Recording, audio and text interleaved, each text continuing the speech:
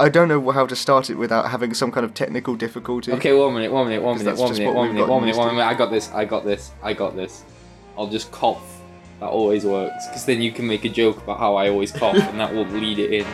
So if I just...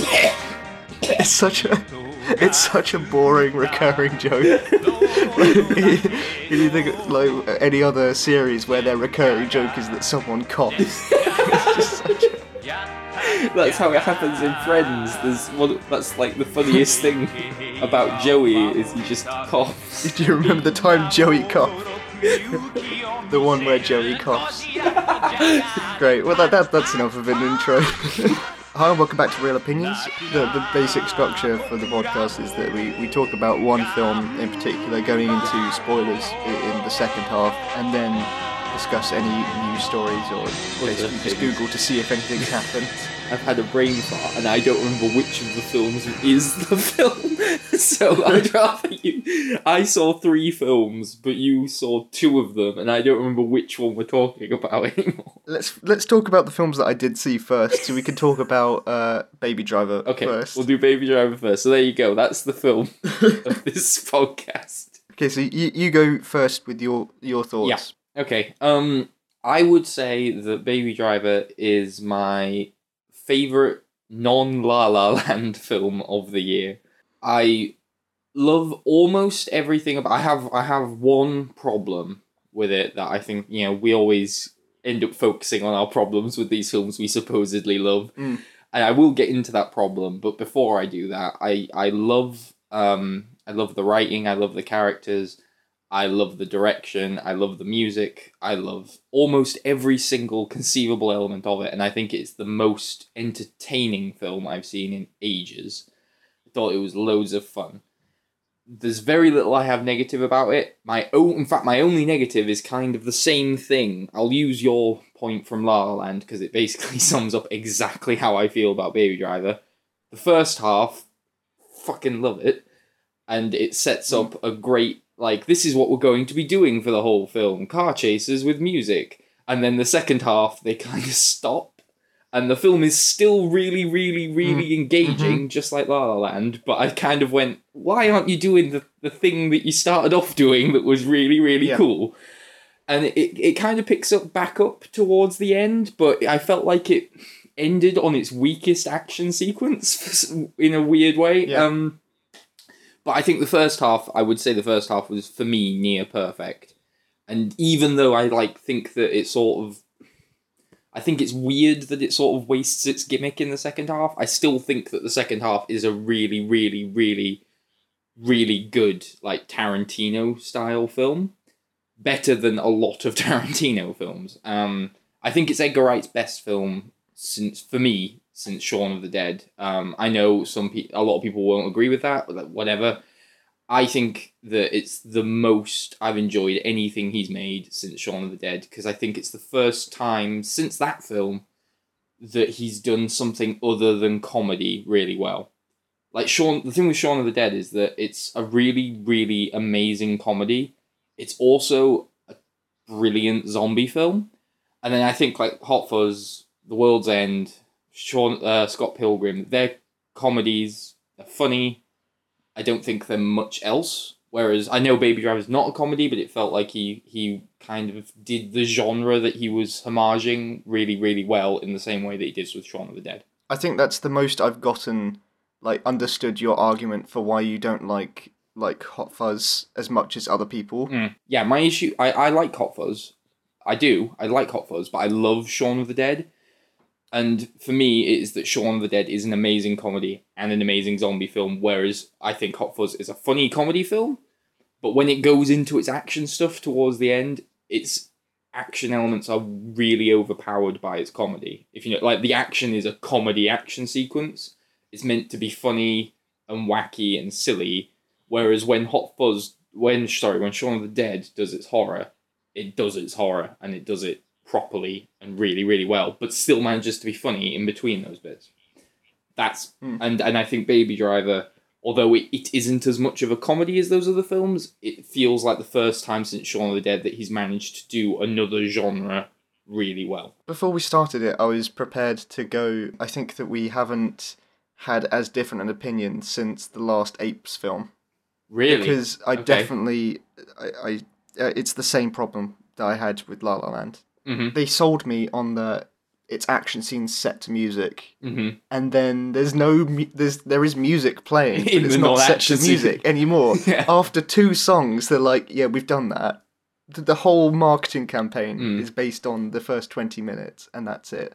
I think that's slightly exaggerated, because they do have the tequila moment. That's a gunfight. Actually, okay, I'll give you And that. they have That was actually the Hocus Pocus one, where the gunshots start shooting in time with. But I do think they definitely don't do it as strongly as they do it with the Bell Bottoms one at the beginning, which is the most sort of pronounced that it ever is.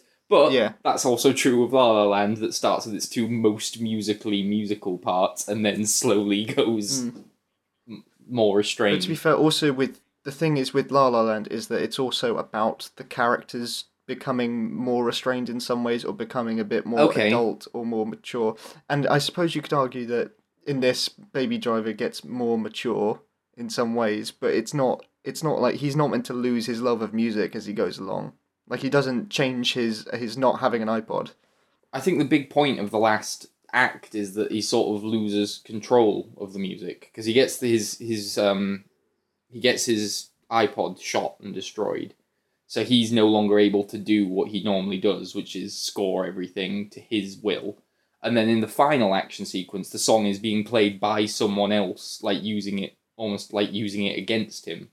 So I feel like it's deliberately not being choreographed to everything, because that was kind of like his power, I guess. It was like his ability to do everything really slickly in time with music and using music to help him. And then at the end, it's sort of not in his control anymore, and that's why it's not produced and edited and constructed in the same way.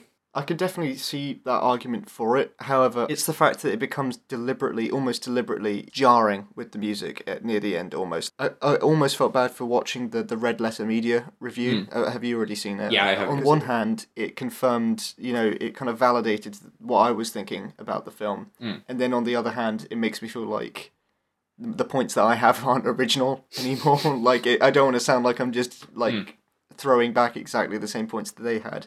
But when John Hamm gets the iPod and he says, what's your one track? And they say the Queen track. And then it comes into that scene and you can't really hear it at all. No, you can't now.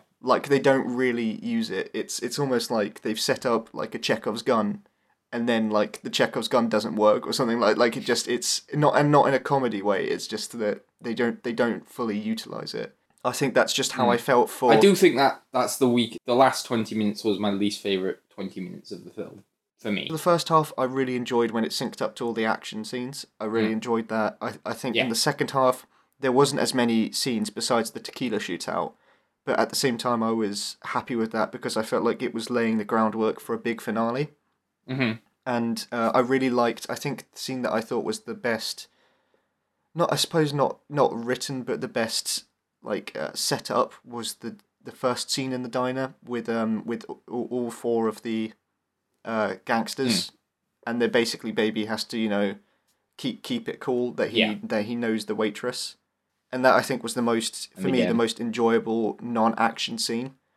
And then after that, when I felt like it was going to be ramping up again back into those action scenes again, it just felt like it never really hit the same high as the first 2 scenes. I kind of agree, but I think I just became so sort of immersed and engaged with the story and with the characters by that point that I didn't mind as much. And I have to, one thing I know we end up doing this every time and talking about the Red Letter Media reviews. I don't mean to, but to go back to the Red Letter Media thing, they talked about how they didn't think that there were many songs used that were used memorably, or that they felt really, really kind of elevated the scenes, which I do very, very strongly disagree with. Also, they mentioned when they mentioned that, they said Not like when they used Fleetwood Mac in Guardians of the Galaxy. I was like, what? That was the worst use of the songs in Guardians of the Galaxy. But whatever. No, I agree with you on that. I think I mentioned that when we talked about Guardians of the Galaxy. I don't know if we were recording that conversation or not. I kind of forget No, we didn't. Whether or not we didn't. But no, that was the worst part because they set up Fleetwood Mac, and then they just like, here's Fleetwood Mac. And then that's it. Then they cut it short before he gets. But I think I didn't agree with that example.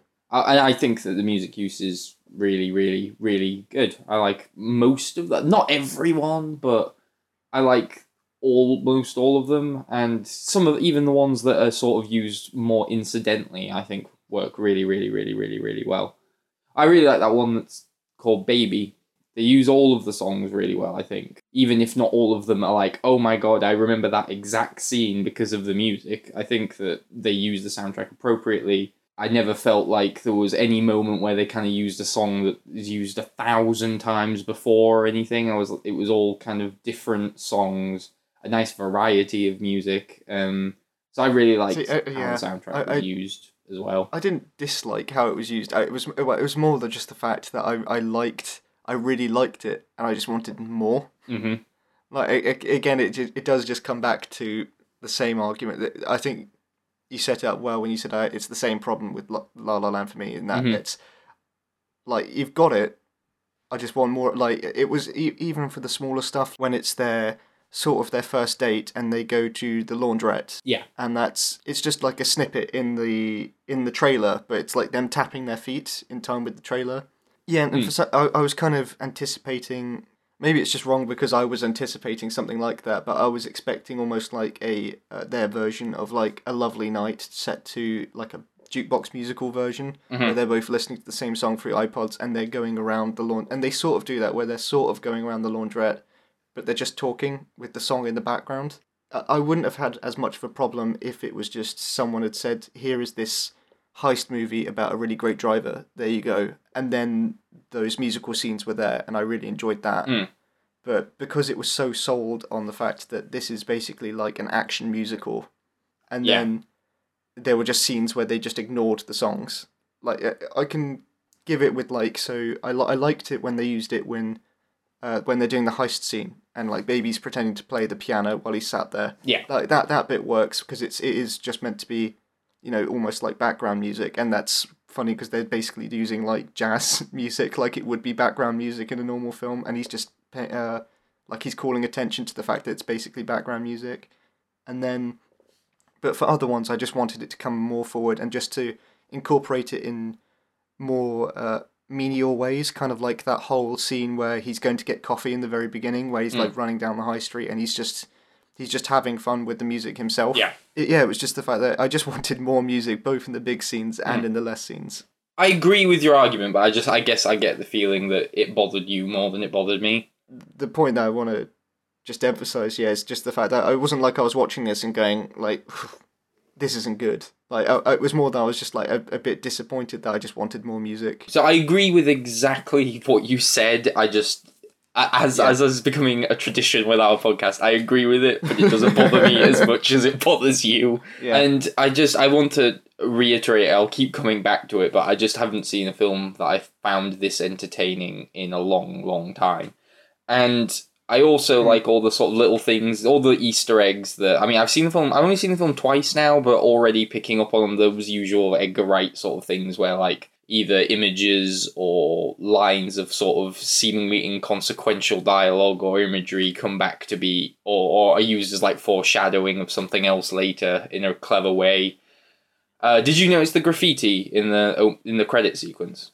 No, I've only seen it the one time, so I was actually hoping you could point out a few of the things. In the opening credit sequence when he's strutting down, getting the coffee, all of like the street signs and then like some of the graffiti are the lyrics to the song, and they appear on camera exactly as they come in the song, but it's really kind of subtle. It's not like, so it's like one of the lyrics is like move to the left, and then there's a turn left sign that just sort of appears on camera at that moment exactly. And little things like that, that's cool. And then when he goes through the channel and there's the Monsters Inc. dialogue that he uses later, the you and I are a team thing. Yeah. There's every other line of dialogue there is also used again, which is something that you expect if you've seen an Edgar Wright film before, but it was still just when you watch it the second time, you actually know what those lines of dialogue are.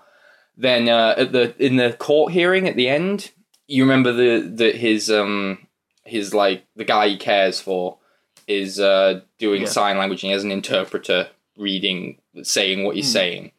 That interpreter is Walter Hill, who directed the film The Driver, which both Drive and Baby Driver are based on. Like little clever things like that I really do like and think are really fun, but unobtrusive. They're not like, hey, look at this reference we're making. It's just nice, subtle kind of thing that you don't notice the first time, but that you'll pick up on later and just becomes rewarding instead of annoying.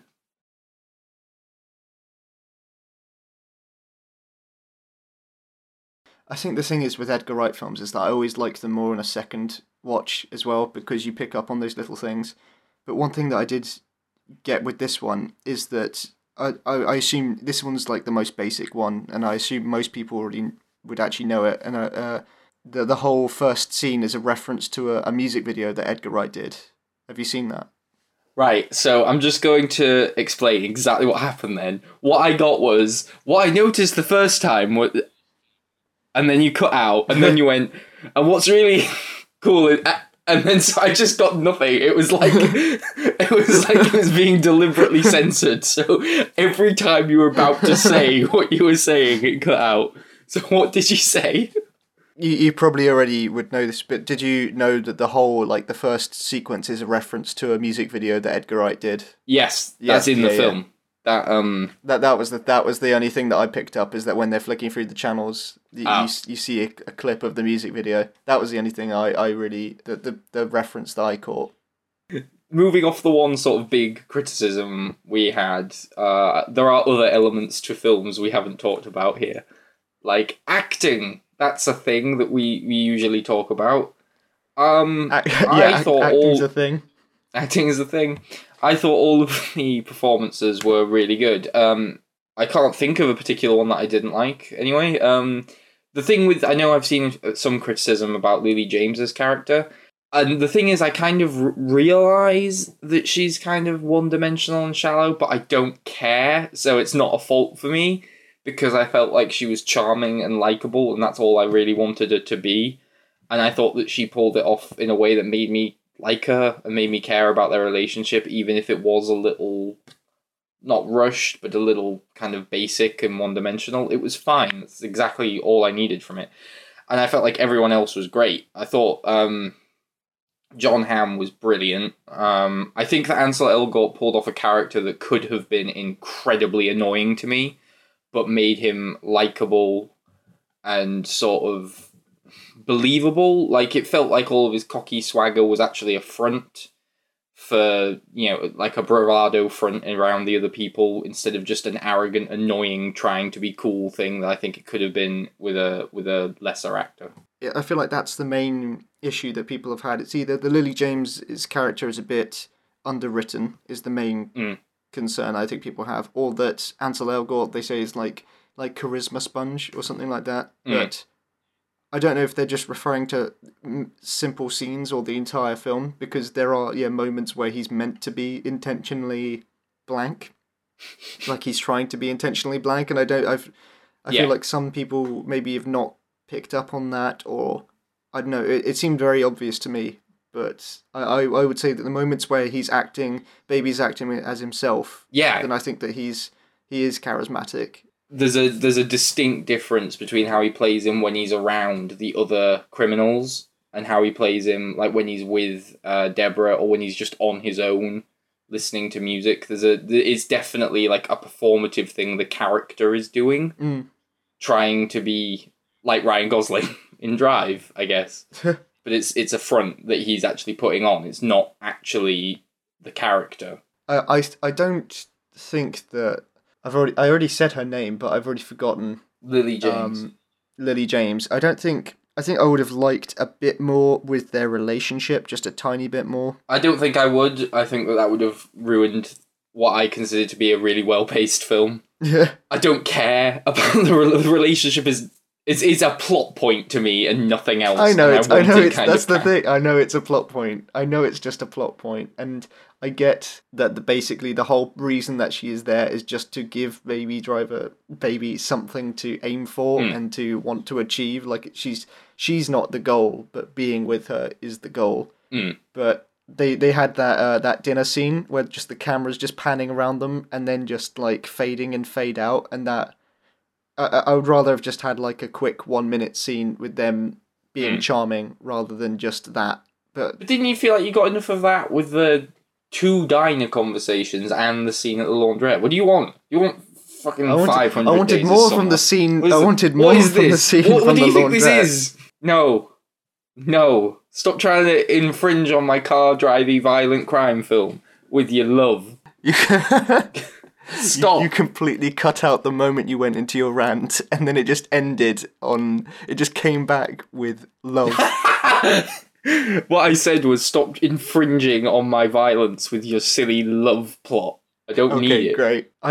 Speaking of violence, I was pleasantly surprised with the violence in this. I was expecting almost like a toned down, maybe just because it was an American production. I was expecting a bit more toned down violence, but when it got into the more violent scenes later on, there was I think I liked that it went there rather than just was happy and fun all the time. Yeah. And just back to the other performances, I think that all of the criminals are really good. I know that John Hamm has had quite a lot of praise for it, but I think that is well deserved because I think he is probably the best character in it, or at least the most engaging screen presence. Yeah. God, this sorry, it's really hard because I basically just heard John Hamm and I went, yeah. And you said really good. That was it. That's all I heard. That's good. I'm just picturing like you hear keywords and then do you agree? And you have to. Yeah, it's like a risk. Like I don't know. I'm basically just like one of those like chat bots where you just put in like you deliberately try to confuse it. I might just start talking in broken sentences and you won't even know when it's the one. I might just go like, so, and editing was, but that, and do you agree? You broke up in the middle of that. Right, well,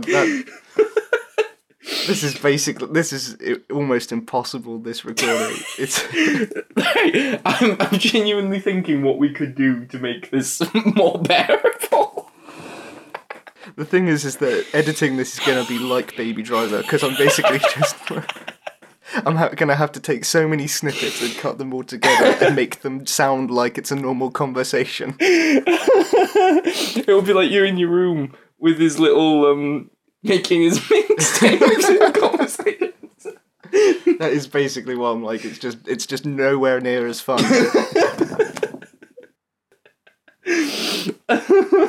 If you can't get any salvageable material from this, just make a rap.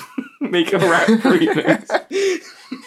One thing that I wanted to ask you about it, because you've seen it a second time, and I might have just not picked up on it. Was there more of a hint that... I feel like I'm getting into spoilers now. Spoilers! Thanks. Do you think that Doc kind of changed his attitude a bit too easily at the end? Or did I just... I feel like it was something where I felt like maybe I didn't pick up on something? Like it was such a... I don't think he did, because every time he has a conversation with him, even if he is implicitly threatening Baby, there is always a parental sort of attitude to it.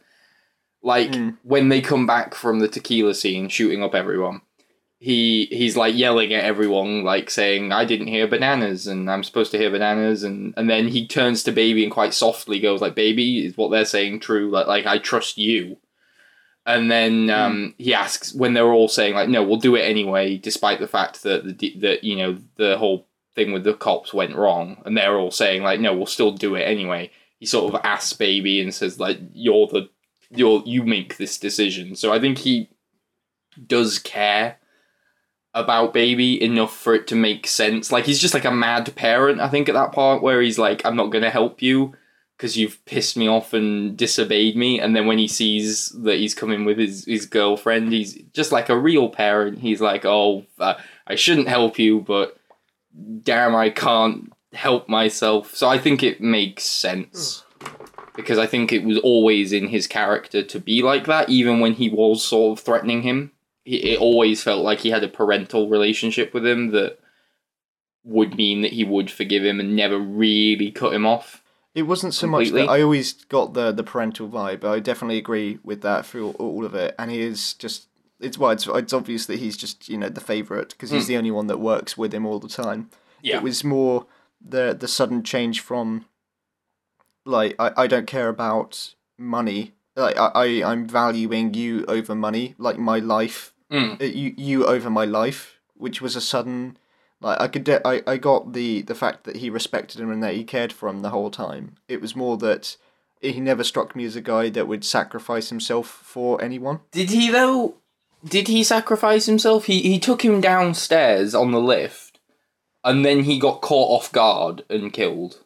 He didn't willingly make a sacrifice. He didn't, like, throw himself in front of a danger. Okay. He got caught off guard whilst helping him, which is I suppose I different. feel like it was more of a sacrifice. You're right, is that he wasn't anticipating it to be like that. Yeah.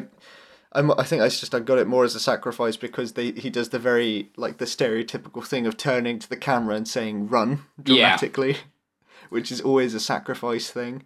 But no, I don't agree with you on that. I don't think it was a sacrifice. We joked about it on the Pirates podcast, but it is a year of I think lots of directors must have daddy issues of some kind, because it's all about these characters finding that they had father figures and then those father figures dying.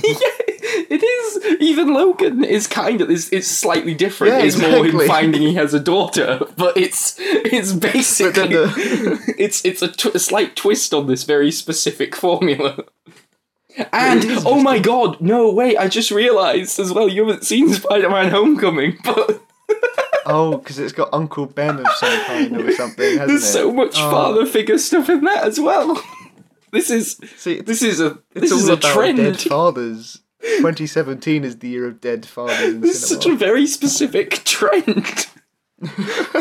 I'm surprised we didn't see King Kong's dad. That's the thing as well, is that when's Kingsman coming out?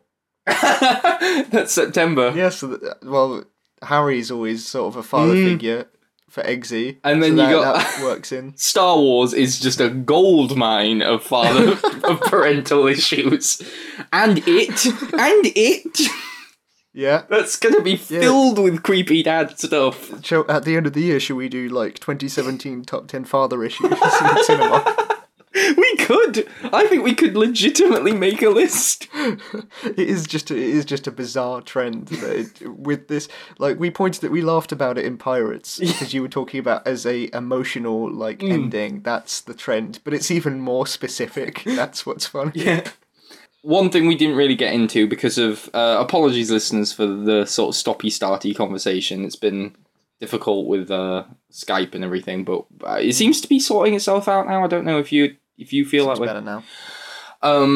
But I mentioned that I thought John Hamm was really, really good in this, and I didn't hear if you responded. I didn't hear any of that whatsoever. I liked John Hamm. He's always charismatic. I mean, you know, I like Mad Men, so I've watched 7 seasons of John Hamm being charismatic. So having a film with him just being John Hamm is good for me. Like I really. But yeah, really I loved the film despite the what I'm going to call the La La Land complaint from now on. Yeah. I loved it because I don't get the whole underwritten thing, or more specifically, I don't get the underwritten thing being applied to this Edgar Wright film and not to other Edgar Wright films. Like, fine if you think it's underwritten, but I don't get why this one is underwritten and, say, Hot Fuzz isn't, or The World's End isn't.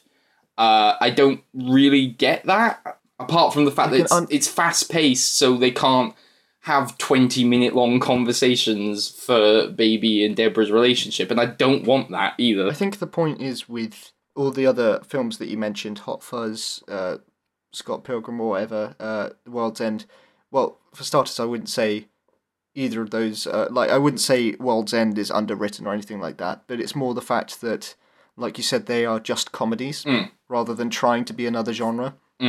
Like with this, it doesn't bother me as much because it's an action film. It's an action film and then a comedy film second, and you don't expect. Like, I don't have to know how Bats got his name or whatever, just like the Pirates of the Caribbean. Like, I don't have to know the reasons why they're all criminals. I just know that they're criminals, and I feel like how they react to stuff. To me, it feels a bit like that sort of problem where we live in that kind of world now where every film has to be overrated. Every film that comes out that gets loved has to be overrated in some sense, and I just feel like it's a film that has really sharp, cool dialogue, memorable characters that I, actually cared about, and good structure and pacing, and yet everyone still goes, it's underwritten, style over substance. It just feels like people aren't happy unless they're complaining now. I never agreed with style over substance with this film, because it's not like style over substance means that you're actively putting down substance. Yeah.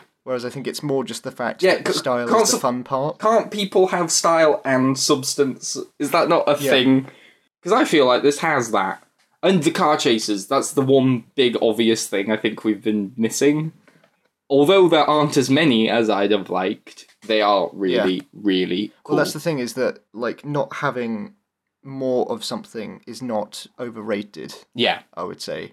Like, it's overrated implies that everyone thinks that something is of a certain quality, and really it's not. Whereas, in fact, I think the quality's fine. I just wanted more. Like, I wanted more of the thing. Just more. Yeah, exactly. Yeah. Because it was really cool. Yeah. Every time it happened, it was really cool.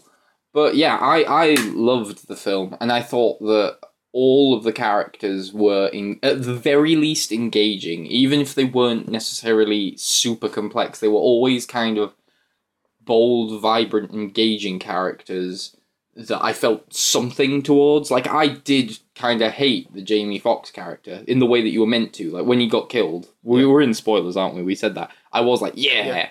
And like that was great. It was great to have a film where all of the characters had an effect on me. I liked John Hamm's girlfriend as well. Like, I wasn't too fussed about her at the beginning because I could kind of see she was kind of acting like a mother figure towards him. When they're in the car and she's saying, like, kill him. Yeah. And she's got, like, a darker streak. I really liked that because it was just, like, there's something where, even though she comes off as nice, she's the one that's kind of, she's got a screw loose. And I really liked that.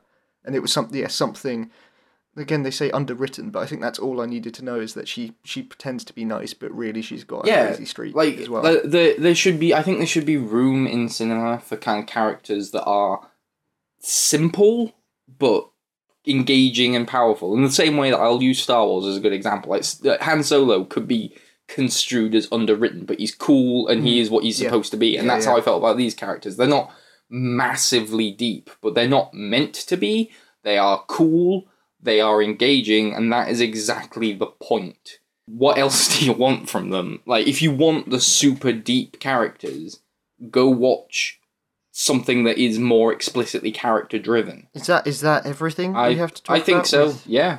I think it's kind of pointless to bring up the editing with the film, because it is just, like, I'd say that Edgar Wright's a director where, one of the few directors where editing takes priority over cinematography, really. Yeah. Like, it's not about the images themselves, it's about the sequence of the images and how they all fit together. So I think saying the editing is good in an Edgar Wright film is kind of just pointless, because that's what you expect.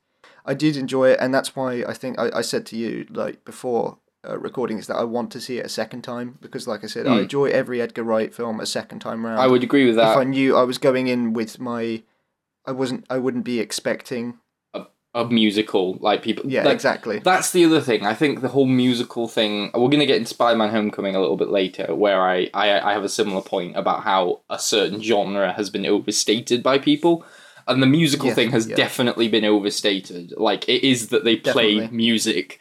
Occasionally it's choreographed to things, but for the most part, they just play music. It's like calling Guardians of the Galaxy a musical, or Gross Point Blank musical. No, like, exactly like calling Guardians of the Galaxy a musical. And, like, I get it. I do understand, because musical implies a film driven by the music. but it has been wildly overstated.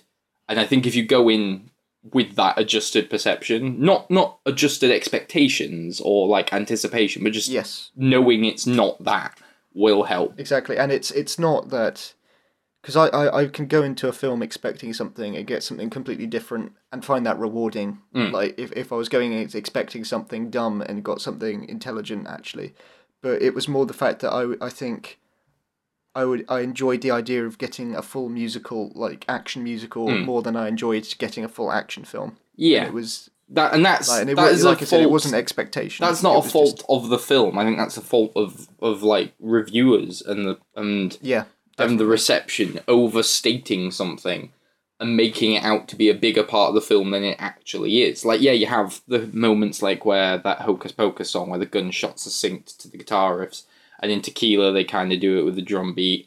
There are bits like that, but they're just bits, not whole sequences. It sounded like it was being sold on the fact that I wouldn't have been surprised if it was almost like, like Les Mis, like it's songs all the way through back to back. Like that's almost what I was expecting, the way that some of the stuff was presented. That to me went quite some way to proving to me, not this is off on a tangent now, but how unobservant some reviewers can be.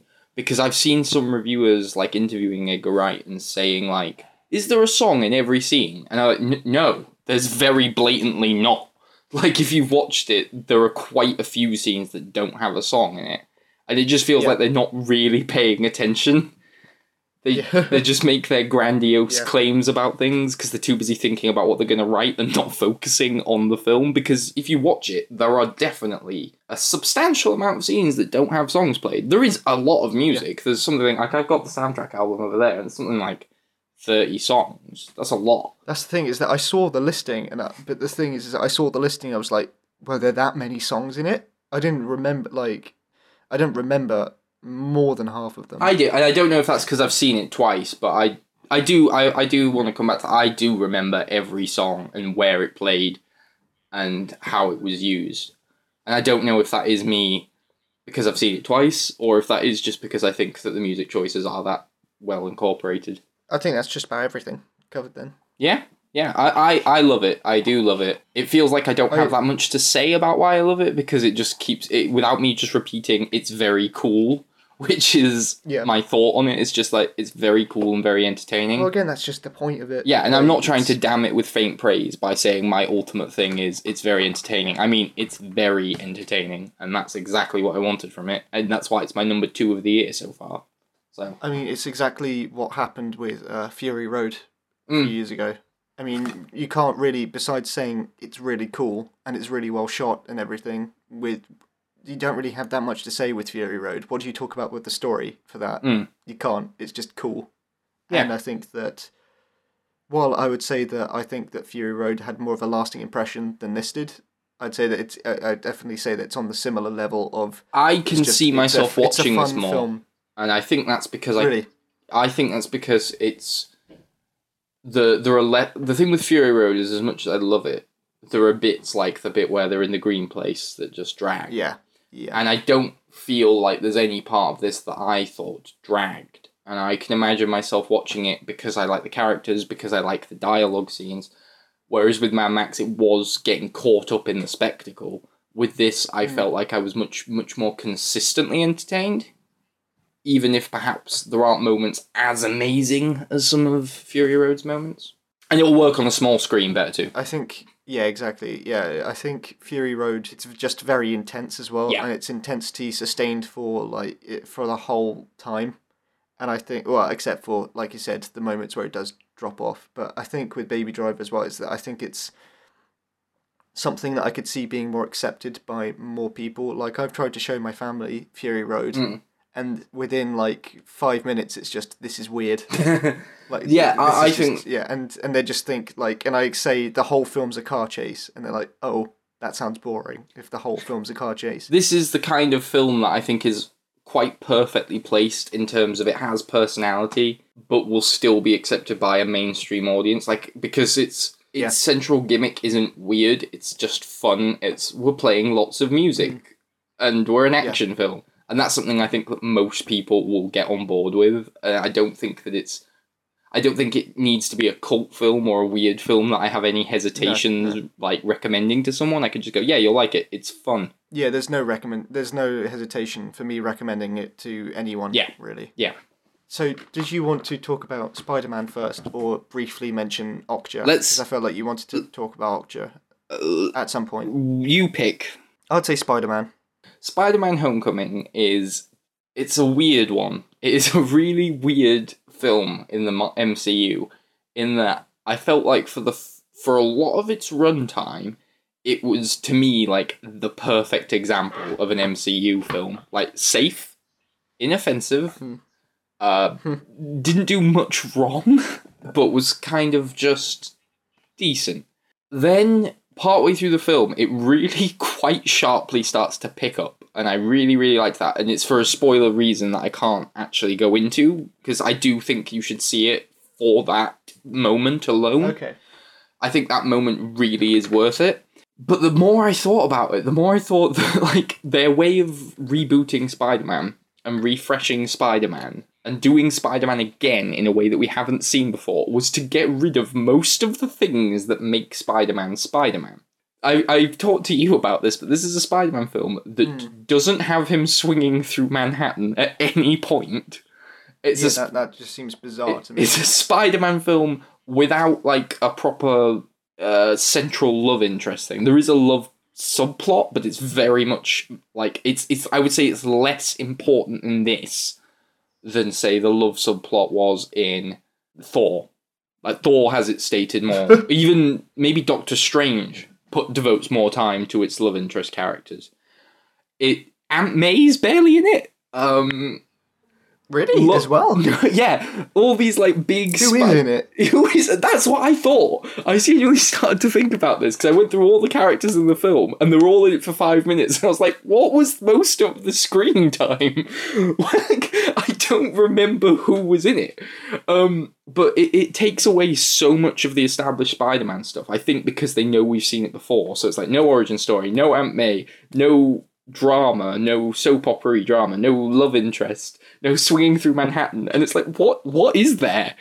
And what you get is kind of just a fun Spider-Man film that has, like, cool powers, some decent action sequences, and a better than average MCU villain, but it didn't feel like it got the tone of Spider-Man to me. And some people have gone like, this is the Spider-Man from the comics, and I feel like a lot of those people are people who haven't read Spider-Man comics, because they've just gone, Spider-Man's the funny teenager, that's his thing, and that's all this film has. But Spider-Man's, like, central appeal was always that he was kind of really kind of pressured by the world and, like, down on his luck, and things were quite horrible for Peter Parker a lot. All the things he's supposed to be juggling and all the personal problems he goes through, but he's still good at heart.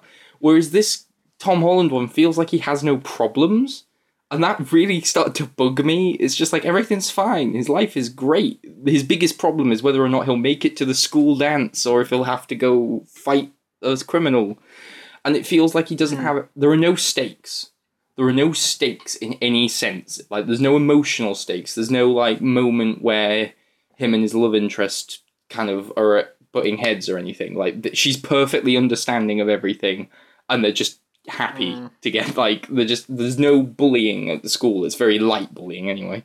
There's no sort of Aunt May problems or personal problems, and then the action sequences all feel too comedic, and, like, there's no threat.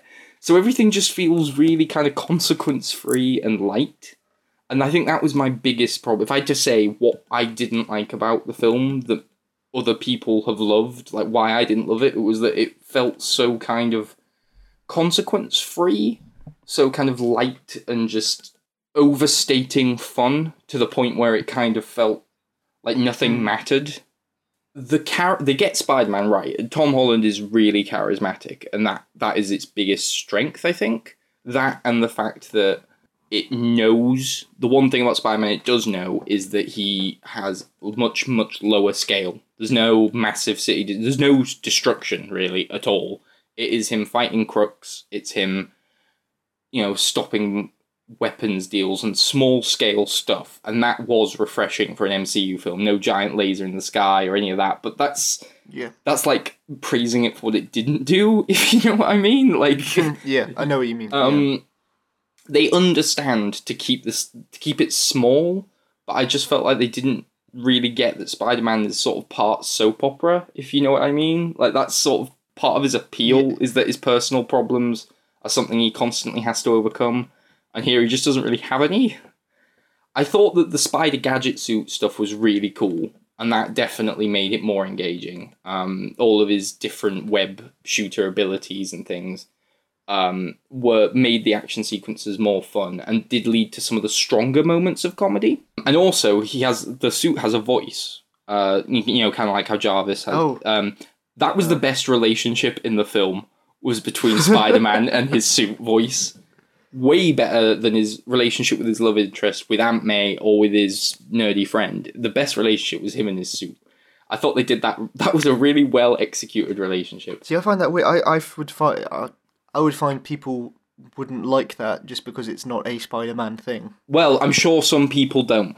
But I mentioned this with like Iron Man 3 and the changes they make, I am okay with change. I don't see things being changed from source material and have a conniption fit. I just go, okay, you did something new.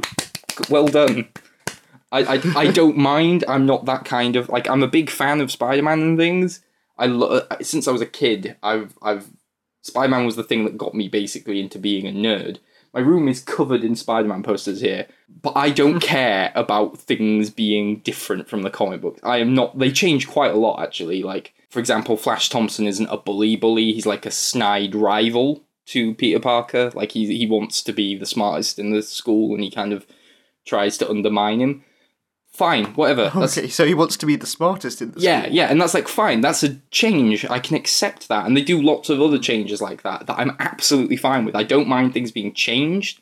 What I didn't like was the very safe, very kind of just overly light tone that it had. It felt a bit like a Saturday morning cartoon, and I don't mean that in a good way. I mean it in like a sort of sense that it just felt like nothing of consequence happened for the entire film. Like, I bet you could skip this film out, go to Spider-Man Homecoming 2, very little will matter.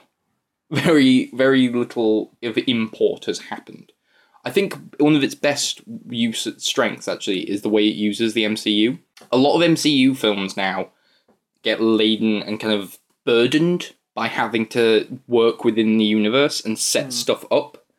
And it often feels like the film is working in favour of the universe rather than the other way round. And I think Homecoming is the first example in a long time of it actually working the other way round. Homecoming doesn't set up anything for the MCU. It doesn't set up any other characters. It doesn't set up a thing. It only sort of takes and uses nice little references or takes events from other films to sort of impact this film. And in a way that makes it sort of feel worth it, all of the build-up and everything. It's like, this is how it can sort of pay off.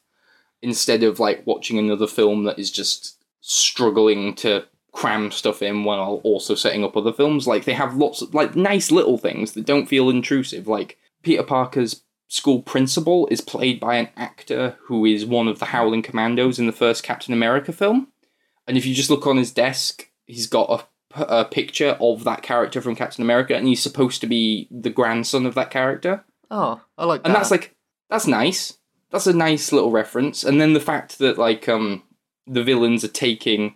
They're weapons dealers, and they're taking, like, item MacGuffins from other MCU films. Like, they've got Ultron heads that they use as weapons, and Chitauri weapons, and, like, the black hole grenades from the Thor The Dark World. And it's like they're using the MCU rather than being used for the MCU. Yeah. You get what I mean? And that was one of its biggest strengths, was that it was a film that was the first film in the MCU in a while that felt like it was just allowed to do its own thing and just take bits and pieces where it felt like it needed to. It's the first Marvel film that I've seen where, like, when it's come out, I've seen people posting pictures of details in the film. Like, when you have Doctor Strange, like, when that came out, no one was going, oh, look at this detail that's like, oh, this is linking to this or whatever. I never saw anything like that. And with this, like, I've seen at least, like, 3 or 4 pictures of references to other things. Yeah, and they're nice. They're never. That's one thing I will say. They were never distracting. Oh yeah, they're never in the center of the frame in the ones that I've seen. They're always just at the side. Like they'd only, like, you wouldn't spot them on the first watch almost. But one thing I mentioned when we were talking about Baby Driver that I said I was going to bring back was how I felt like Baby Driver critics overstated the musical element. Oh yeah, I know where you're going with this. Yeah. My God, have people overstated the John Hughes element of this film. Like, it's set at high school. That does not make it a classic teen movie. It devotes very little time to the teen movie stuff. It is mostly just a superhero film. Yeah, there are little bits like where they go to the party and they have to be cool, and what if you came in as Spiderman? We could impress everyone. That's like the extent of it. It's like, I feel like it's something that's being said by people who haven't seen John Hughes films and just know kind of what they are and went like, oh, this is just like one of those, right? And the worst part, I think, was the one time a film explicitly references a John Hughes film. It does this thing where it basically recreates a scene from Ferris Bueller. And I was fine with that. I was like, okay, fine. And then it shows the scene on the TV in the background.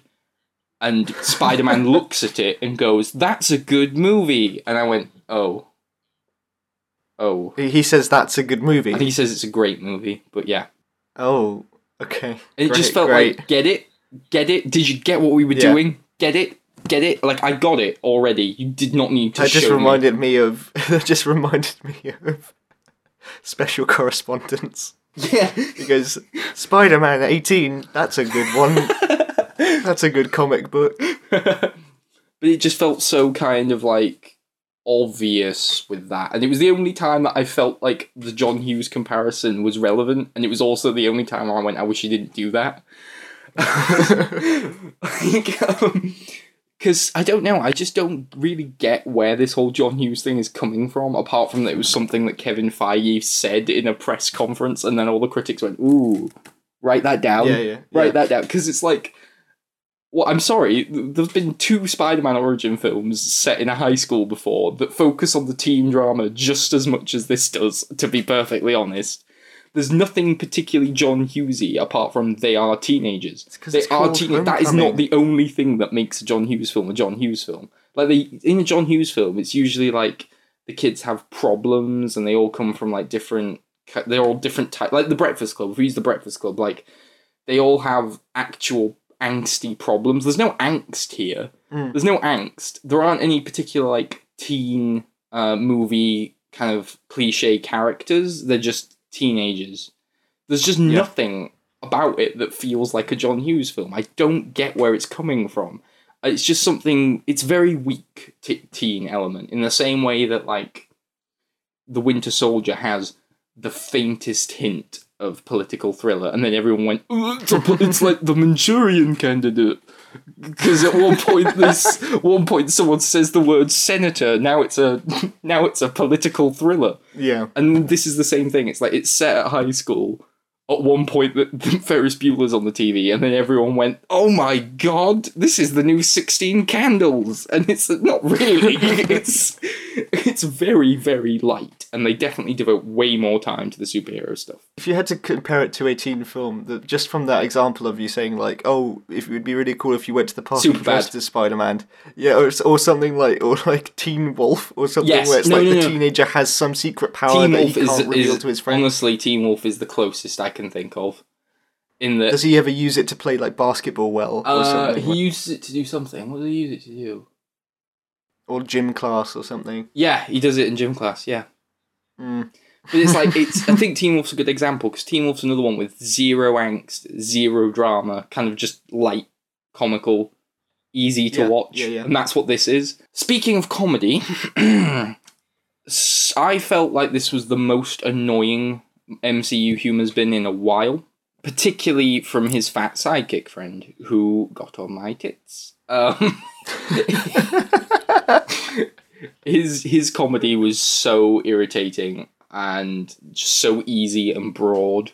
Like, it was just him saying things like, let's go make a Lego Death Star, I'm a nerd. Can I be your guy in the chair? Can I be the guy that does computer things? I want to be the guy that does computer. Shut up. Did we never recorded it in the end, but do you remember when we were talking about how he's gonna come in, he's gonna be important in the plot in the latter half? Yeah. Because he'll be the techie nerd friend. Yes. Well, Yes. Is that right? Yes. That's exactly what happens. Good. I'm happy for that now. But, like, he was annoying, and there were lots of jokes in it that I felt were really kind of easy and just lowest common denominator. There's, like, that Zidane, or whoever her name is. She has this character, kooky teen character, who just says I thought she was the love interest, because she's the only one shown in the trailer. No. But she just sort of says, like, weird things. And so, like, I'll give you an example. There's a scene where Peter Parker's in detention, and she's sat there, and one of the teachers goes, "Why are you here? You don't have detention." And she just looks and goes, "I like to draw people in crisis." Oh. That's her humour. So she's sort of like a very, like, if they got the... I know you're not going to like it because it's a John Hughes movie, but she's sort of like the outcast girl in The Breakfast Club. Yeah, then. She's the closest to a John Hughes character there is. But they forgot that she's also meant to look weird as well. No, she is honestly the closest to a John Hughes character. If there was any character you could say the John Hughes thing was valid for, it's her. And she's annoying. I've kind of criticised it quite a lot now, and I realise I've criticised it quite a lot, but having said that, I did think it was in the upper echelons of MCU films. Because whilst things like Ant-Man or Doctor Strange just kind of fine, this had some things that really annoyed me, but it also had some things that I really enjoyed. Particularly the use of the villain towards the end. For the first half, he was very much another MCU villain. And then as the film goes on, he becomes more involved in the plot, and he becomes more involved with Peter, and he actually develops a proper connection to our hero, which is nice. And he starts to do things that normally these villains don't do, that I thought were quite interesting and made for easily the best scene in the film towards the end. The scene that I keep talking about where the film just sort of completely changed for me in one scene. And that's because of him. And that's because he starts to get scenes where he's interacting with Peter, and it makes it so much more compelling from a dramatic level. I also thought that whilst I said the humour was annoying, they have two recurring jokes that I did love, and I wanted them to be made a bigger thing. One of them's the school reports, which basically... I remember you saying. It's like our videos are dropped into the film. They're like badly edited, awkward things. It's like they do a school report after Spider-Man saves a bunch of people at the Washington Monument, and they're like looking at the camera and they awkwardly say, "Thank you, Spider-Man," slightly out of sync with each other, and then text comes up saying, "Thank you, Spider-Man," but there's like a space between Spider and Man, and it's in this really bad font.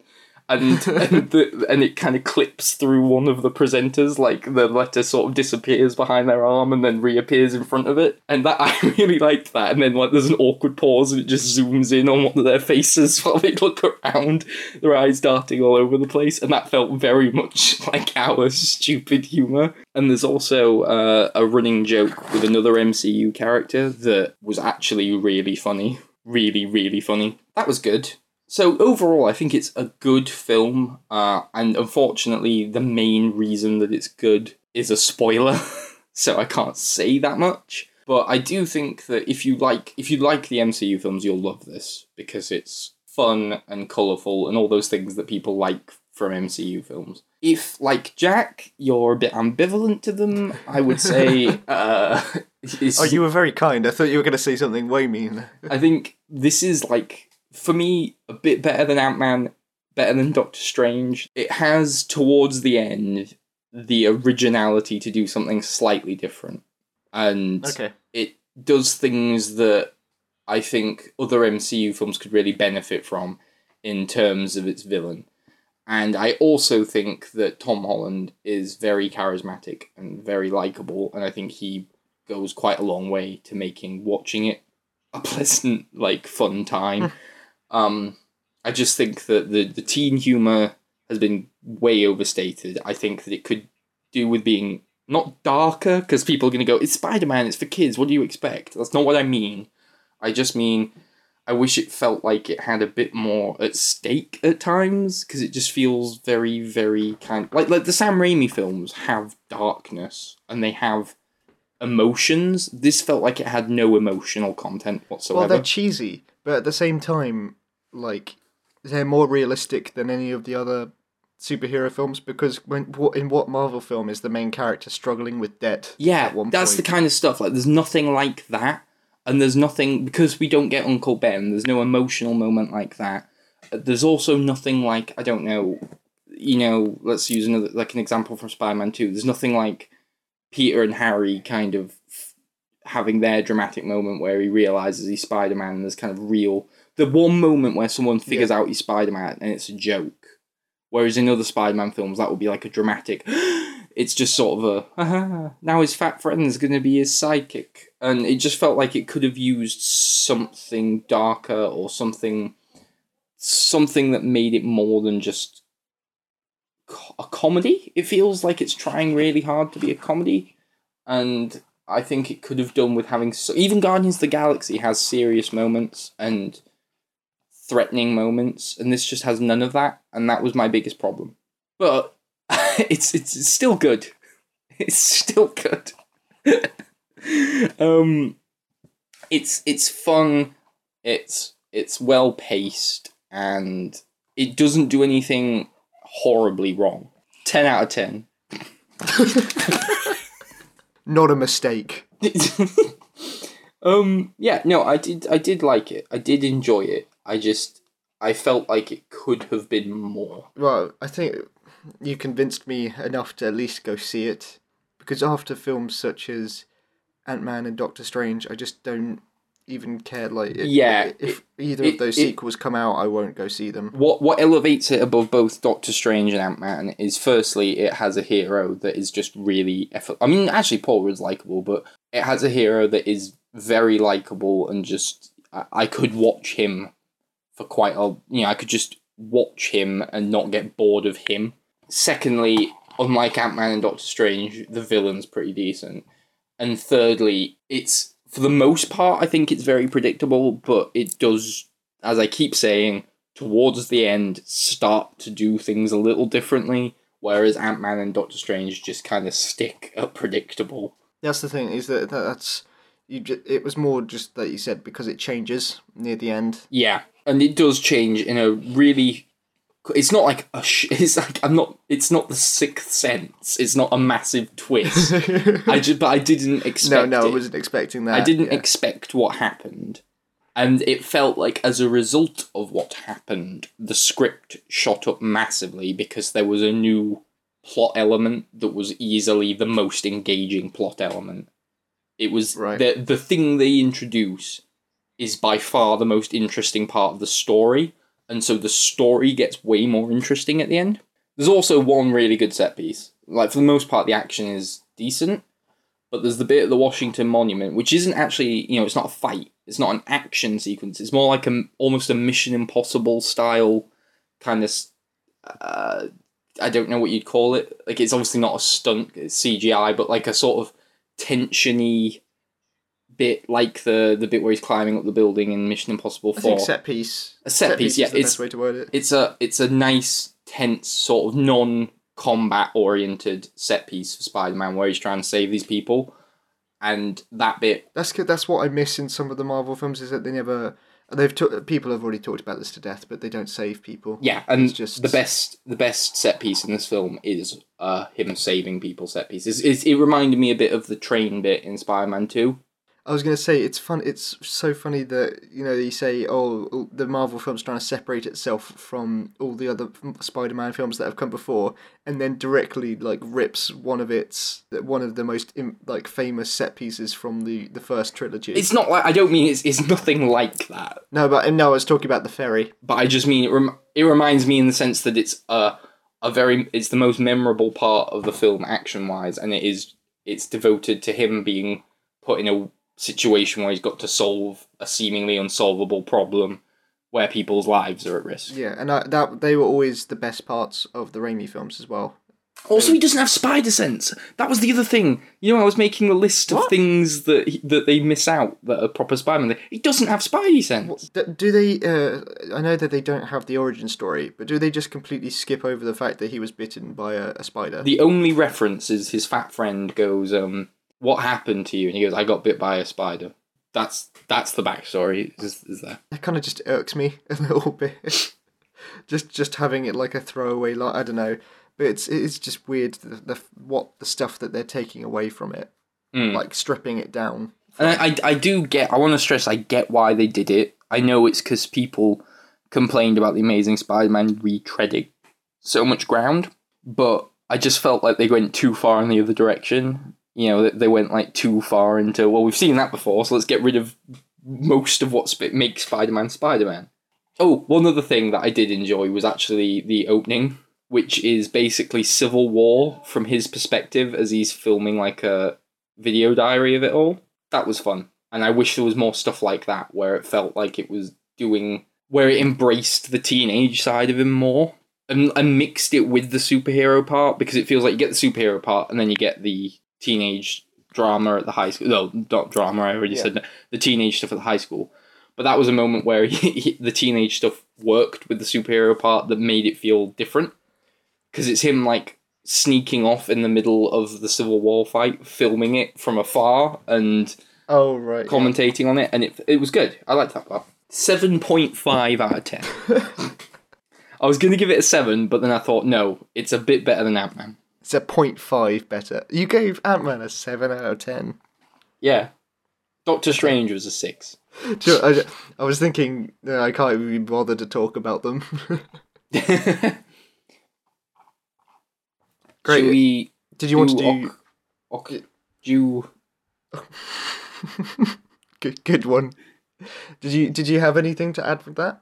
Yeah, no, we'll talk about Okja. We can do it briefly, because I know you've already got a video up. That's what I was thinking, is that I was thinking if there's anything, because if you don't know already, we do this podcast, but we do also have all the reviews on our YouTube channel as well, smaller reviews, and I have covered Okja there. So for my views on it, you can go there. But I was wondering if there's anything you wanted to add at all, or I think to return to our Baby Driver discussion, I would say that I think we could switch ourselves around here and say that, like, we'll just put ourselves in the inverse position of, like, I liked the film. I think I liked it less than you did. What I did like about it was Okja as a character was very well realised and felt believable, and there's, like, as you said in the review, a believable part of the world that other people were interacting with. And I thought that was its strongest element.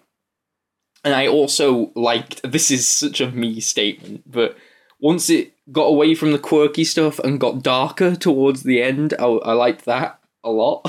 Yeah, I expected you'd like that. Yeah. Spoilers, but once they started, mercilessly blowing the pigs' heads off, 10 out of 10.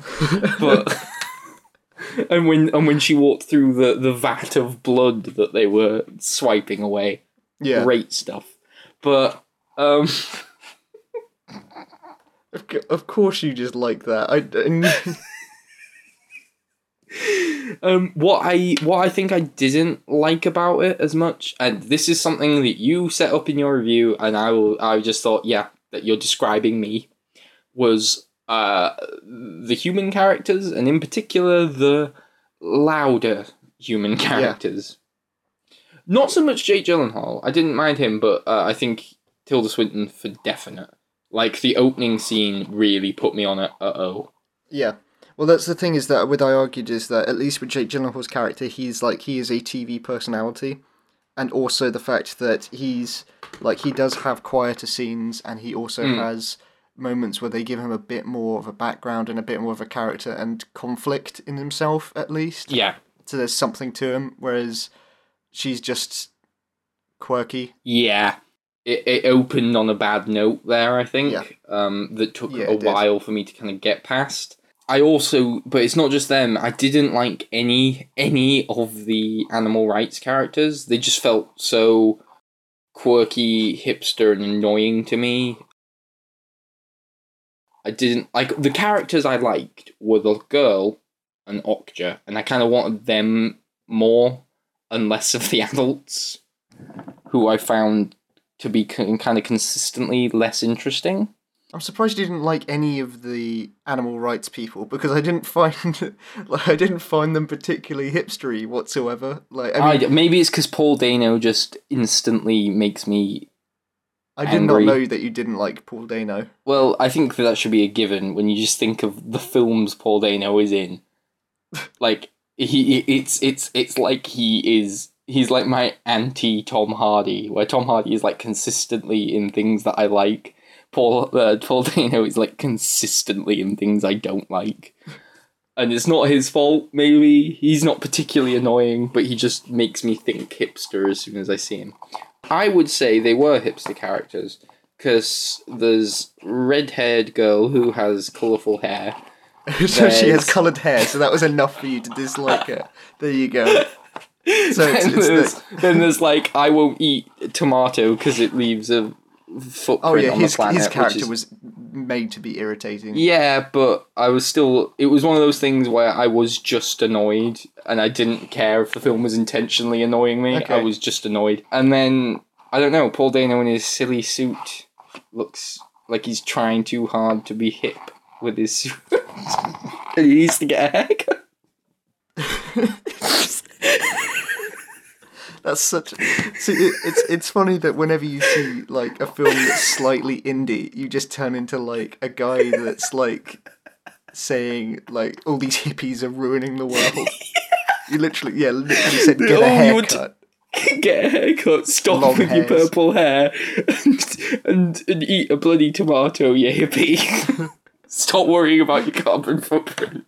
I liked that Paul Dano with his character. It wasn't like. Again, it wasn't as strong as it was in Baby Driver, as we talked about, but he had a violent streak. One time. I know, that's what I was saying. It wasn't as strong as it was. I mean, even, like, Baby Driver, it was just one line. With this, he actually did something. So he does actually, he does actually sort of snap a little. I mean, it's just that they were more of a plot device than, like, characters you were meant to like. But I think what was the main focus was that Mija was good. I liked her. Yeah, and Okja as well in particular. They were good, strong characters, and I cared about them. Like you said, it made me care about them. And I agree with what you said. I don't think it is like a firm anti-meat film. I think it is just sort of telling a story and letting you think what you want to think with it. Yeah.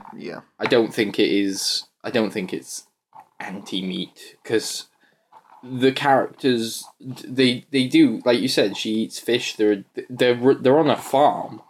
They have chickens and things. They're gonna probably kill and eat the chickens, and if not, they're gonna eat their eggs, which are their young. So they're not. It's not like it does. I think you summed it up well with your whole kind of overconsumption and just giving as well as taking argument. I think was quite accurate, and I agree with you there. Well done. I didn't like it as much as The Host. See, that's the one I've seen. The only other film of his I've seen is Snowpiercer. And I preferred this. I haven't seen Snowpiercer. I think I preferred this in some ways to Snowpiercer. Snowpiercer, it's even quirkier with some ways, and Tilda Swinton's characters, basically, it's just the same character with a different voice, really. Which is irritating, but I think the action scenes in that are better, and I think it's got an interesting concept, which I think is just something else. But I preferred the characters in this, and I think it had an overall, like, the plot structure was better than it was in Snowpiercer. Yeah. I like, the thing is, I would say The Host is one of my favourite foreign language films. I think The Host is amazing. It's basically, it has like a kind of quirky streak. The Host has like a sort of quirky quality to it, but it's a bit more tempered.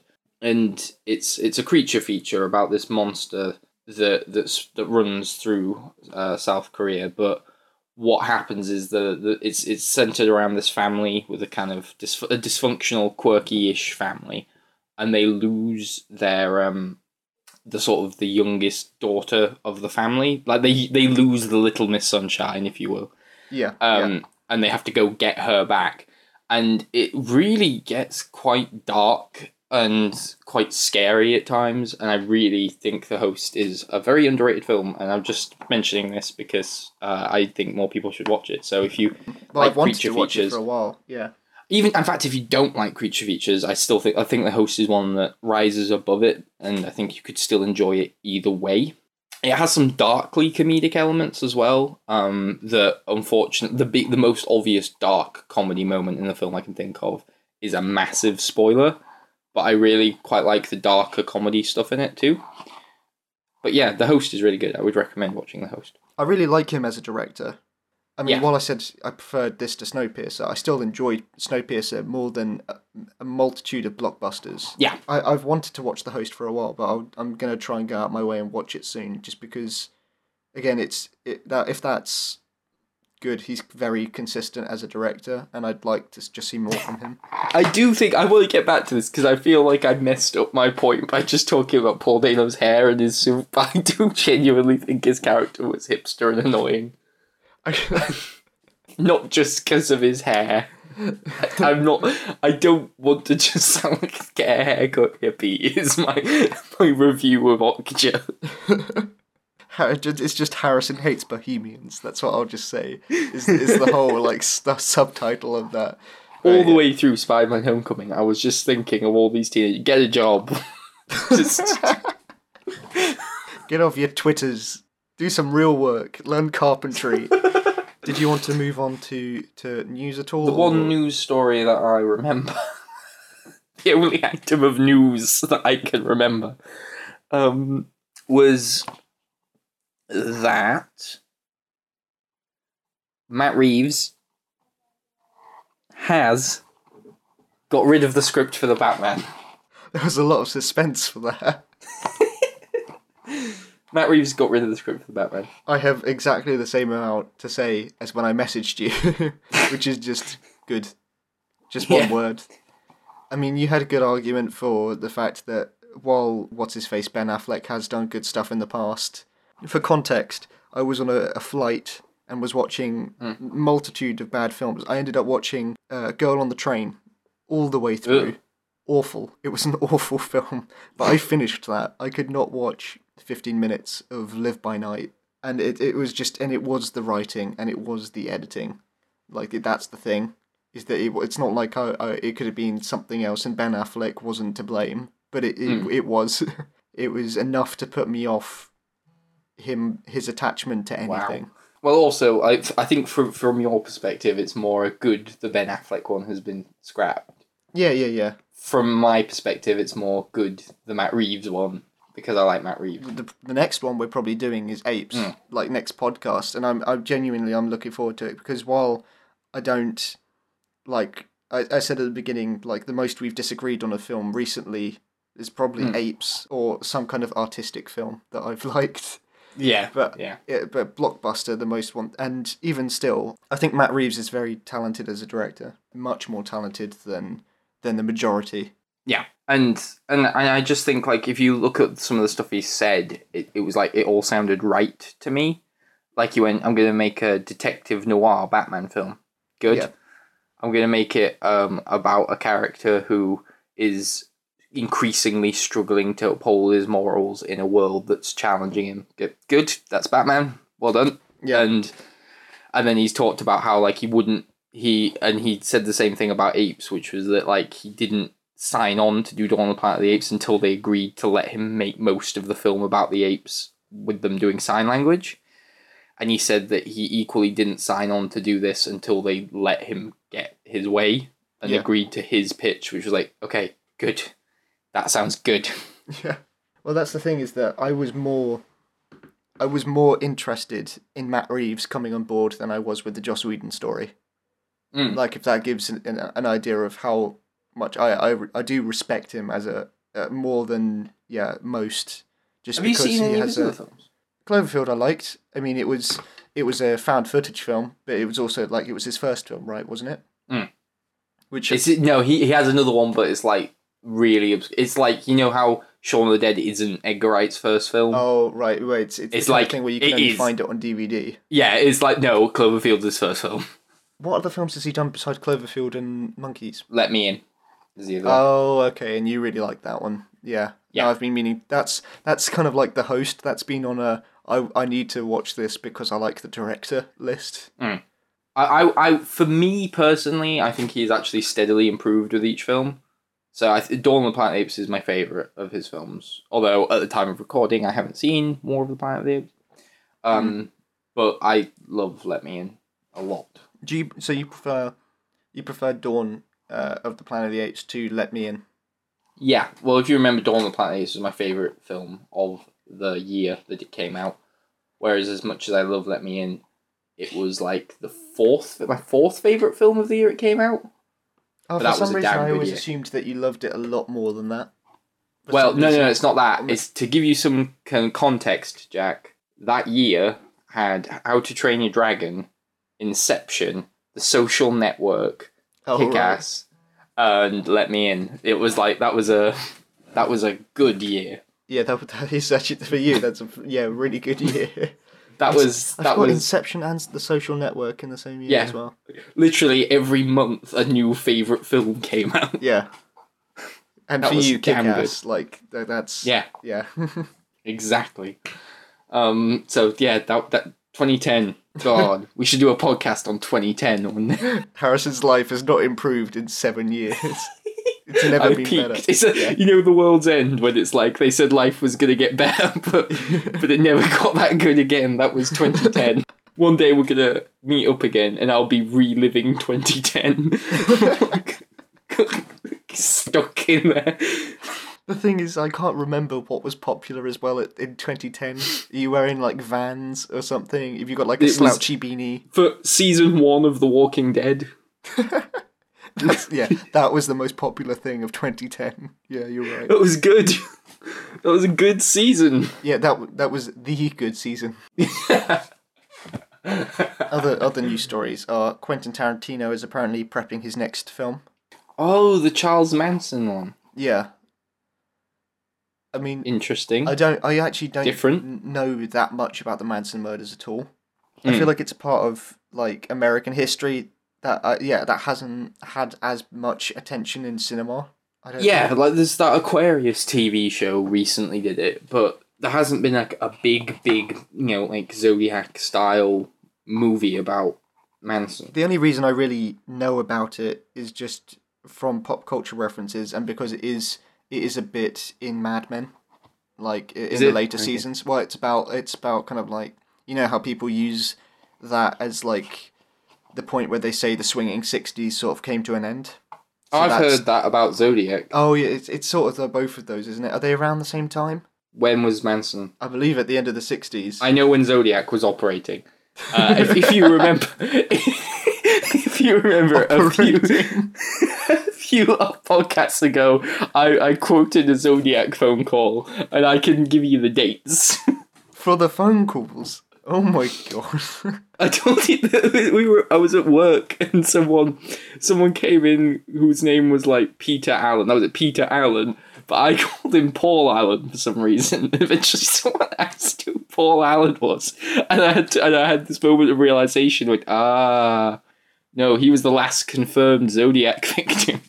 See, that's the kind of stuff that really establishes that you're the person to stay away from at work. The Manson murders were 1969. 1961? 1969. August 9th. Ah, so he was actually slightly after Zodiac then. Oh, okay. Zodiac, it's a bit ambiguous because people don't know which murders Zodiac did and which ones he took credit for. Because there is a precedent that he took credit for things that the police already had people in custody for. Right. So it's a bit different between when he could have started and when we know he started. But generally, it's like the sort of 64 era that Zodiac was killing. By that means, how do they know that he actually killed anyone? Because the 5 that we know he killed, This podcast has taken a turn. The 5 we know he killed, he gave evidence that only the police could know before it was disclosed in the press. Right, okay. Whereas the other ones, he gave evidence after it had been in the newspaper. So it's like, well, he could have done it, but he could have just read it. Mm. Whereas the other 5, there was no way of him knowing the things that he wrote about. Oh, okay. And they matched his handwriting, so they know it's all the same guy. And they do tune in next week. And they do definitely, like, they do believe that they know who it was now, don't they? It's heavily believed that Arthur Lee Allen was the Zodiac, but there is no confirmation, and he had a heart attack on his way to court. That's just kind of perfect, isn't it? Yeah. Well, to be fair, it's kind of like the modern Jack the Ripper, in a way. Yeah. Like, you don't really want to know who the actual killer was, because there's not, that defeats most of the point. There is an overwhelming amount of evidence. I remember you saying at some point, yeah. Like, it's quite ridiculous, the amount of stuff. And in Zodiac as well, when McPoyle comes in at the end, he does point at that picture and goes, "That's the man who shot me." Yeah.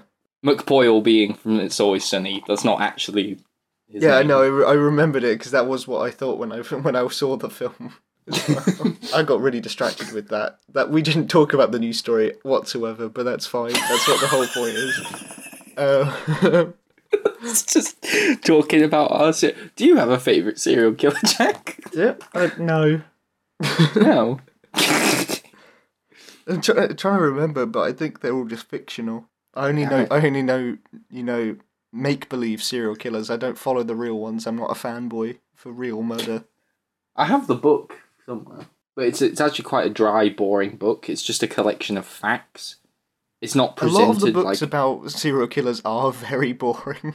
Yeah, like it's not like presented as a narrative, even though it is what the film is based on. It's like reading a case file. That sounds the exact reason why David Fincher wanted to make it a film.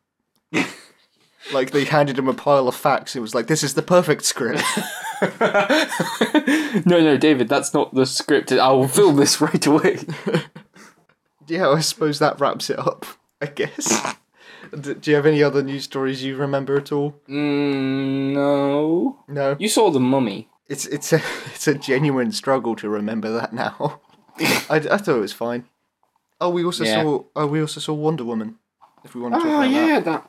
Yeah, we can briefly do Wonder Woman, because I honestly, my ambivalence to Wonder Woman is so strong, and I know that this is unpopular because I know that it's apparently the greatest superhero film ever made, as is every successive superhero film now. People have already stopped talking about it, though. Well, yeah, because Spiderman came out, and now there's a new best superhero movie ever made. Spider-Man will stick in the consciousness a little bit more, because it's got to wait until Thor Ragnarok before a new best superhero film ever made comes out. I'm trying to remember if I had any points about either of those films. If I remember anything about Wonder Woman. The thing with Wonder Woman was, it was actually decent, and then for me, it just completely fell apart in its last 30 minutes. Like, I've heard some people say, like, oh, it's fine, okay, it goes a little off the road. No, it face plants. It completely, to me, it got worse than Fan 4 Stick in its last 30 minutes. I hated its last 30 minutes when Ares showed up and was a crusty British man in a suit of battle armour. I couldn't believe what I was watching, and then everything was just lightning crashing around and CGI nonsense, and him just saying really, like, Saturday morning cartoon villain dialogue, and no, I will defeat him with love. Oh, that was awful. Yeah, it was awful. It was just, for me, I just found it completely average all the way through. I felt the exact same about this as I did with Captain America, the first Avenger. For me, it was just, it felt like a remake. I don't think that Captain America, the first Avenger, got anywhere near as bad as that, though. The thing is that I was just there was nothing that bad in the first Avenger. I don't know why, I just didn't find it that bad. Like, no. I wasn't. But the thing is that by saying I didn't find it that bad makes it sound like I was going, yeah, this is all right. I wasn't that. I was just kind of switched off for all of it. Yeah. I only vaguely remember flashbacks. I don't final like... end, and it was just the fact that it did feel incredibly lazy way to end it, an incredibly stupid way to just write out some characters out of it, and that love thing did irritate me. That was the most irritating thing. Well, the thing is, people keep going like, oh, but it's like Christopher Reeve Superman. Yeah, but Christopher Reeve Superman, okay, it was cheesy and it was very optimistic, but it felt earned. It felt like I understood what Superman was saying when he said, I'm for truth, justice, and the American way. I knew what he was doing and what his ethics were. Wonder Woman jumps up, stabs a man, and then goes, oh, that didn't work. I'm going to defeat you with love. without any real sort of, like, what do you mean? What are you doing? Like, because she fights him. What does she mean she's fighting him with love? What is she on about? What do you mean? I see. So my logic behind it is that because Ares like feeds on people being, I can't think of any other word except for disenfranchised for some reason. be it discourse, he like anarchy, and so she's like, if everyone loved one another, Ares wouldn't have any power. But they don't love each other. But they don't. I know. I'm not saying it's. What's she on about? I'm trying to follow the logic here. I'm trying to figure it out. There is no logic. It's just something she says. She just says some crap and but then didn't kills a man. Didn't Wonder Woman's mother die for her, and that's how she got that scar, and that's how she defeated Ares. Was that a joke? Yeah, that was a really really bland, like, dry joke. I didn't get that. I thought I'd forgotten most of the film, so I thought I just missed a massive plot point. And like, what? One thing that has stuck in my mind is that I thought the VFX were bad all the way through. Yeah. Particularly the one that sticks out in my head is right at the beginning, and it made me go, uh-oh, really early on. And she's running around as a kid, and she jumps off like a balcony or something, and it's a close-up shot of her falling. And I just got this brilliant idea of you watching this in the cinema, and Diana jumps off the cliff, and you just go, uh-oh, like in the cinema, and people think that you're worried for her. But it looked like rear projection from an Austin Powers film or something. It didn't look... It did not look good in the slightest. No, and then all the action was like mid-2000s speed up, slow down. Yeah. Like more than Zack Snyder does it. I thought the whole beginning bit on the island was hard to get through. I did. I'm glad you said that. Because it was just, I'm a child, but I want to fight. Mama, let me fight, please. No, Diana, you cannot. You were made from clay. What are you Italian? But it did. It felt oddly rushed, and yet at the same time dragging. It was like I was at one point I was like, slow down, and at the other part I was like, no, finish. But once she got into World War One, I was enjoying it a lot more. But it just felt like it felt very repetitive, the opening, and it felt like very little was established about any of the characters. Like, they were all just sort of very like, I knew as much about them at the end of the first act as I did at the beginning of the first act. It is kind of entirely pointless, almost, that first act. I mean, they establish Ares as the villain, and they establish the fact that Diana has been made, she's not human. And then setting up for a reveal that's not even a reveal. Anyway. But then they, like, show her training as she gets older, and... I don't need to be shown that. I can just be shown, like, that's what they did in Batman vs Superman. They just showed her, and she's Wonder Woman because she's Wonder Woman. Yeah, just let her. I do really feel like there's so many points of this film that felt like things people would have criticised elsewhere. Yeah. It was. I think it was just very generic all the way through. I don't know if it's a feminist thing or if it's a DC finally made something competent thing. I think there's a lot of different factors. Because it did feel like they were blinding themselves to a lot of things they otherwise wouldn't, like the speed up, slow down, like the bad effects, like the bad villain, which would get criticised in any other film, or the CGI-heavy conclusion, or some of the out-of-nowhere forced dialogue and the sentiment and the supporting characters that felt very one-dimensional. All these things that I feel like people were just ignoring. Like you said, the kind of go-to argument for why people are ignoring those things is just because it's Wonder Woman, because it's the feminism thing. But I think there must be something other than that, because it's if it was... There have been women superhero films before that have been recognised as bad. So first that, and then two, the stuff that is bad about it no way links into her being a woman or anything like that. Like it's not like the villains are women either, and it's not like it's a particularly like different relationship from any other superhero film. Like it's not like he's the damsel in distress. Like it's still very much like they're on sort of like a level playing field. So there's nothing that's particularly like that I can point to anywhere besides her character as being particularly pro-women. I don't get how people can excuse that, but at the same time I don't see how the argument for it's because of feminism fits into that. Does that make sense? Yeah, no, I get what you mean. I'm just very confused by why this film is so popular, is what the point is. I didn't dislike it, it just felt like as good as an average MCU film. That's the thing. I would put it on equal playing field with Doctor Strange.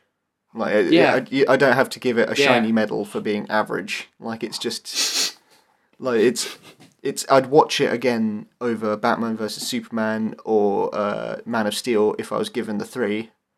But to be honest, that's not a big prize either. I mean, it's just. And as for The Mummy, perfectly passable. I don't understand the hatred of that. Like, they're more or less as good as each other, but for some reason one of them's adored and the other's hated. I would genuinely just say that they're exactly equal. I mean, every single thing that I go, well, that's an obvious flaw with The Mummy, there's an equally obvious flaw with Wonder Woman. Like, you can point to the exposition for The Mummy, and the reason that they keep repeating exposition for some reason, which is baffling. But then for the Wonder Woman, like you said, they've got lines where they just address stuff very bluntly, and then they've got like the whole stupid ending and all of that. And I think they've got worse visual effects in Wonder Woman than they've got in The Mummy. Like, I wasn't blown away by The Mummy anything, but I never thought, and I can't remember a shot where I thought that's bad. There was a shot where like the stuff with the eyes I thought was stupid, but I never thought it was bad VFX. And you agreed with me that the whole universe building thing has again been overstated. Like, people have said that it's nothing but like a film burdened by setup for the Dark Universe, and didn't feel like that. No. To me, the worst bit about the Dark Universe was the title at the beginning. And then I was expecting it to be a lot more heavily involved throughout, and it wasn't. I mean, I wouldn't put, if it wasn't for the Dark Universe thing, put at the beginning, and then they announced it after this film came out, then I don't think I would have noticed what they were doing in that thing. I mean, sure, they've got the Dr. Jekyll, Mr. Hyde thing, which people go, why is that there? Why have you put that in? But that's exactly what the League of Extraordinary Gentlemen did. Other films have done the exactly same thing, as well as like comic books and media. And like they said, it's Universal. They can do the old Universal monsters. It's just they were already interconnected in the 30s and 40s. I didn't find it forced at all. Did you see that the list of demands or not demands, but the rumours about Tom Cruise's controlling habits on the set? I heard stuff about it, but I didn't. Some of it was amazing. Nothing comes to mind. Like, he hired a new editor for the film. Oh, really? For a start. He also got someone else in to rework the script. He got Christopher McQuarrie was one of the script writers involved, and he mandated it. So, or it is no. Let me change that. It is alleged that he mandated it so that when his character is introduced in the script, it says a young handsome man. Oh wow! Okay. and it is alleged that he had it changed so that he had more screen time than the Mummy, which initially wasn't the case. That's a kind of strange change. I mean, I don't really get having more screen time for the Mummy, but at the same time, it's weird that he can force that. It's not that the villain had more screen time. I think it was more that he was maybe part of a more ensemble-y cast. Right. Okay. I get what you mean. And then he was like, "No, I'm the lead, and I'm gonna have more screen time than anyone." Whereas before, it maybe was like a team of people, and so the Mummy had more screen time than him just because he was part of a squad, not the lead. But it was that line about his about being introduced as a young, handsome man. That feels like a very Tom Cruise thing to add. Yeah. I mean, have you seen the trailer for that other film he's in? The new one? I don't know what you're referring to. He's in a new film that's like a true story about some pilot guy. He was involved with Pablo Escobar and stuff. It's got Domhnall Gleeson in it. I've heard nothing about that. In the trailer, he's like having sex with this woman, and she looks like she should be his granddaughter. It's really creepy because she's like, I don't know how old she is, but she's too young. I'm not getting judgmental, but I am. Icky. Get a haircut, you hippie. Thank you for listening to what you probably didn't listen to, because it was 2 hours and 8 minutes that I've got recorded here. Jack has run out of memory, so it's up to me to outro. So thank you for listening, and if you, for whatever reason, want to hear more, you can go on our YouTube channel where we have reviews, video essays, and other types of things. And you should look out for our next podcast, where we'll probably be talking about War of the Planet of the Apes. War of the Planet of the Apes. War for the Planet of the Apes, as it is actually called. Thank you. Goodbye.